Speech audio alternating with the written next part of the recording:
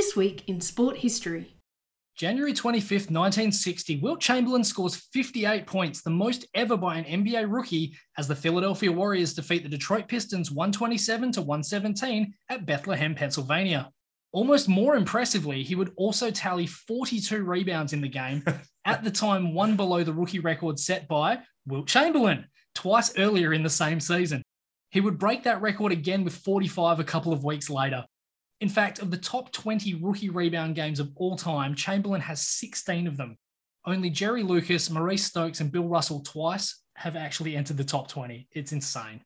There actually hasn't been a single 40 rebound game since 1969. No prize for guessing who that was as well, Wilt Chamberlain.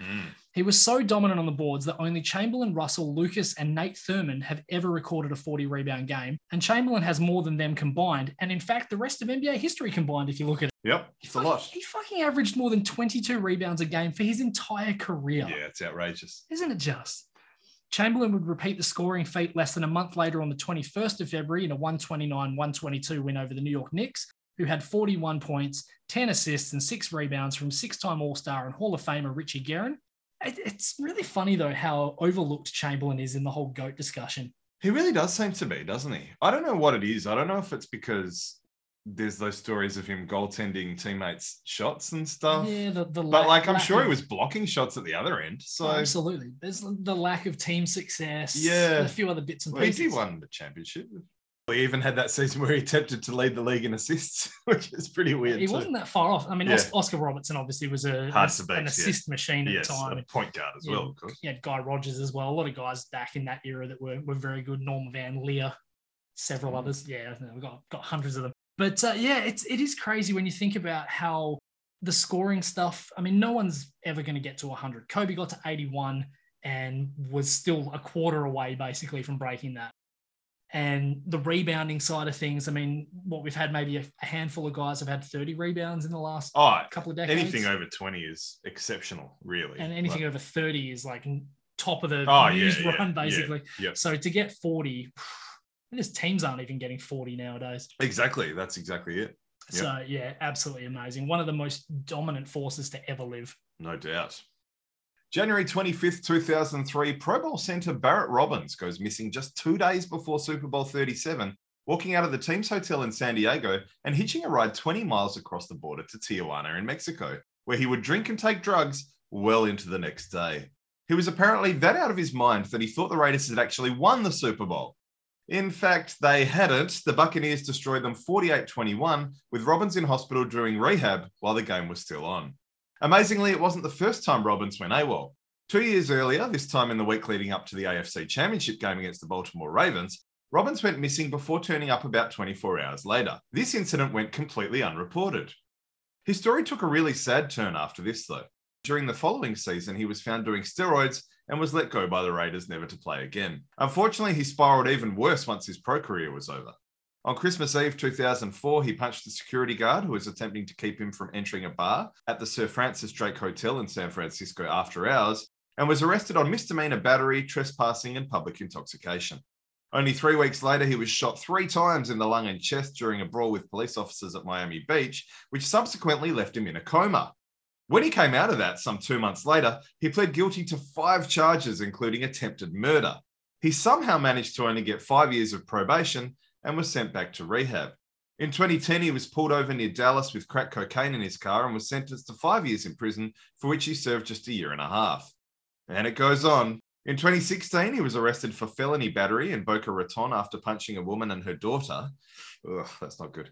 Sending him to a mental health facility. Then in late 2020, after allegedly leaving a restaurant without paying, he was pursued on foot by a restaurant employee, and he was said to have thrown a rock at the woman before being arrested. To this day, Robbins says that he sleeps through Super Bowls because of the painful memories it brings up for him. A very sad story indeed.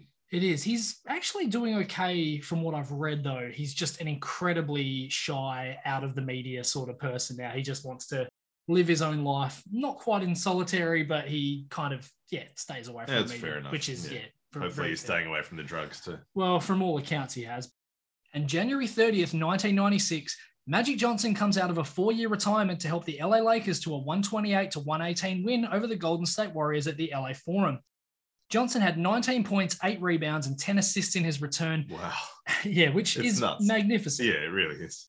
4 years away from the game. Yeah. That's incredible. Like riding a bike. Oh, yeah, well. Apparently. Yeah. Magic had previously retired on the 7th of November 1991 after contracting the HIV virus and had played in the 1992 All-Star Game after being voted in by the fans. Interestingly, a lot of players were against the idea. Former teammate AC Green noted that, quote, they don't normally let retired players play. Charles Barkley said that Magic should sit the game out because it detracted from a lot of other players who had had great starts to the season. And Karl Malone even said there was a risk of contamination if Magic suffered a wound while on the court. Magic would also make the Dream Team roster for the Barcelona Olympics as the Americans dominated. Then he kind of drifted into that retirement properly. He coached 16 games for the Lakers, going 5-11 before he resigned. And then 1,540 days after his official retirement, Magic laced him up again. Basically as a power forward this time. Who could pass? Yeah, well, he was, I think they said he was 255 pounds. Yeah, I remember how big he the was. heaviest he'd been by a long way. But I also remember the passes he was throwing in the top 10 players on NBA Action. Oh, it's amazing. So the Lakers went 29-11 the rest of the season, but Magic's comeback actually caused issues in the locker room.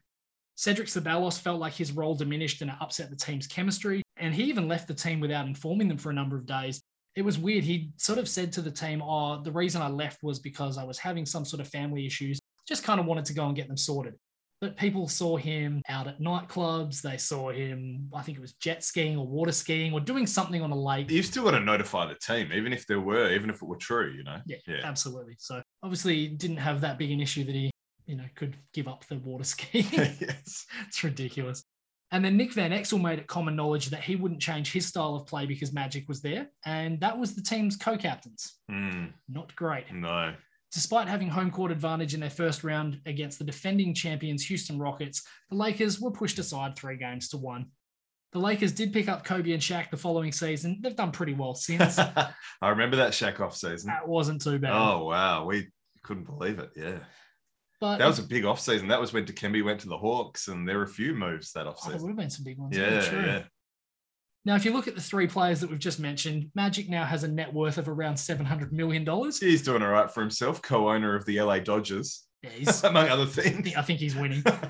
Ceballos left the Lakers after the following season before playing for 14 teams in 14 years and nearly dying of COVID a few weeks back, if you remember. 14? I don't remember that. Not all in the NBA. There were a few. Oh, I see. Ones. Okay, yeah. Because I remember he had a decent stint in Miami is probably his strongest. He also had an okay stint in Phoenix, of course, the blindfold dunk. That was the previous. Oh, that before the Lakers. That was 92 in Orlando. There you go. Okay. He actually played for a team in the Indonesian basketball league. Really? Yeah. Wow. Yeah. What a career. So, yeah, he had a crazy little career. Nick Van Exel was an all-star with the Lakers in 1998, then played with Denver, Dallas, Golden State, Portland, and San Antonio before retiring in 2006, 1 year short of winning a championship with the Spurs. Yes. He came in after they won it against Detroit and came out before they won it against Cleveland. Whoopsie doodle. Indeed. This week in sport history. Thanks for listening to this Sport Blokes segment. Why not listen to the full episode and check out their Twitter @SportBlokes?